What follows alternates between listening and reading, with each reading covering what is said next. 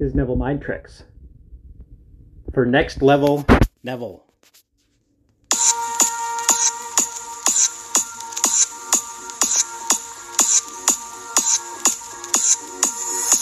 Salutations and greetings from this side of the Neville sphere. Don't think about your HOA. Don't think about your HOA. Yeah, you may or may not have an HOA. Hate acronyms, but I'm using them anyway. Homeowners Association. Homeowners Association. If you're one of the lucky ones that don't currently or have never had an HOA, wow. I tip my hat off to you. I'm wearing a hat for some reason right now. Kind of weird if you want to do a mental picture. But anyway, so you hear all these horror stories with homeowners associations. People just getting into these huge arguments and feuds with their neighbors or homeowners association people for no reason. I've heard just like ridiculous cockamamie things like needing to get specific permission to paint a garage a certain color.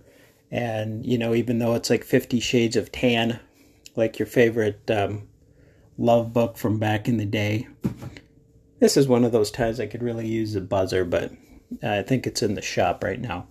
But anyway, 50 Shades of Tan, and you put like all 20 shades, and then you have like 20 people coming over to your house and observing to see which one is the best within the code. And then they're like, well, you know, our main person couldn't make it to this board meeting, so we're going to have to push this back for another month, and we'll circle back, kind of like Jen Pizzacchi or whatever her name was, Jen Pizzuki. So anyway, HOA, don't think about your HOA and just some dumb nonsense. I mean, I think this is entry-level Fisher-Price psychology type. Somebody, if you say, don't think about a purple elephant with yellow spots, that's what you think of. I said, don't think about your HOA. You thought about your HOA or the fact that you didn't have an HOA. So just things to keep in mind, as basic as it is, with your mentals and your conversations, all the stuff that Neville teaches us. So don't think about. So I read something the other day from one of my favorite golfers. Love this guy. Really good. He has since passed the earth plane. I don't know when he passed away, but I know it was a while back. He was a big golfer in like the 50s, maybe 60s, I don't know, around Neville's time. But he had a quote. It wasn't a quote, it was a blurb in a book that he was talking about overthinking and don't think. So he said before he made a shot, so he'd see the shot that lied ahead of him, whether he was teeing off, chip, you know, a mid-range shot, putt.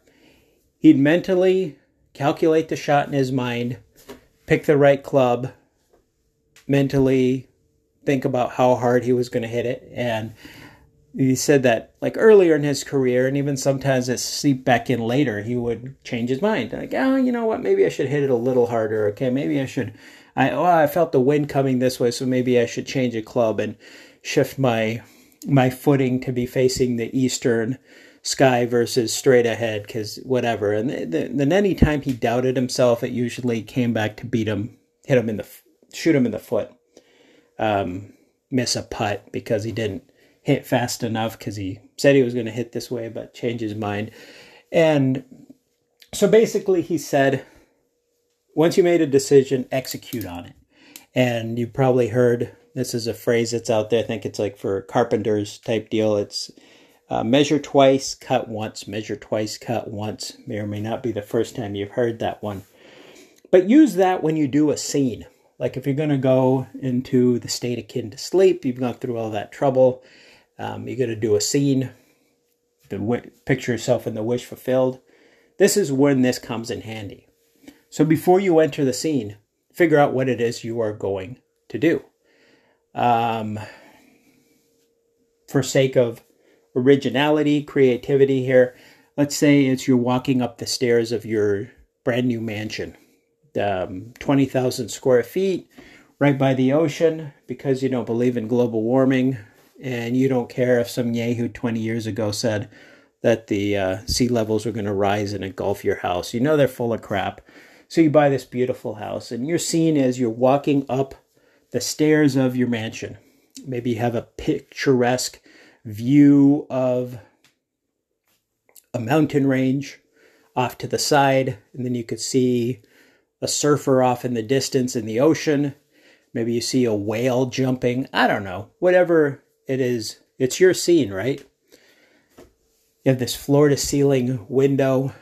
Yeah, maybe you have a window open and you could hear and feel the sea breeze. You get yourself here. So you got this simple scene.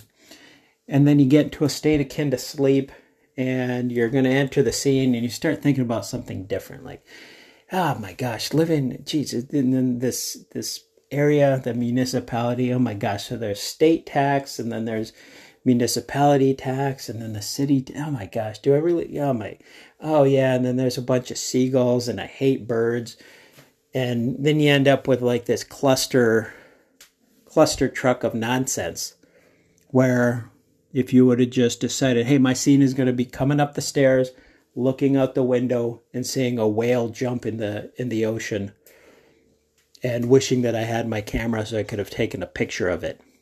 You know, that's it. Do the scene and just do it over and over and commit and stick to it.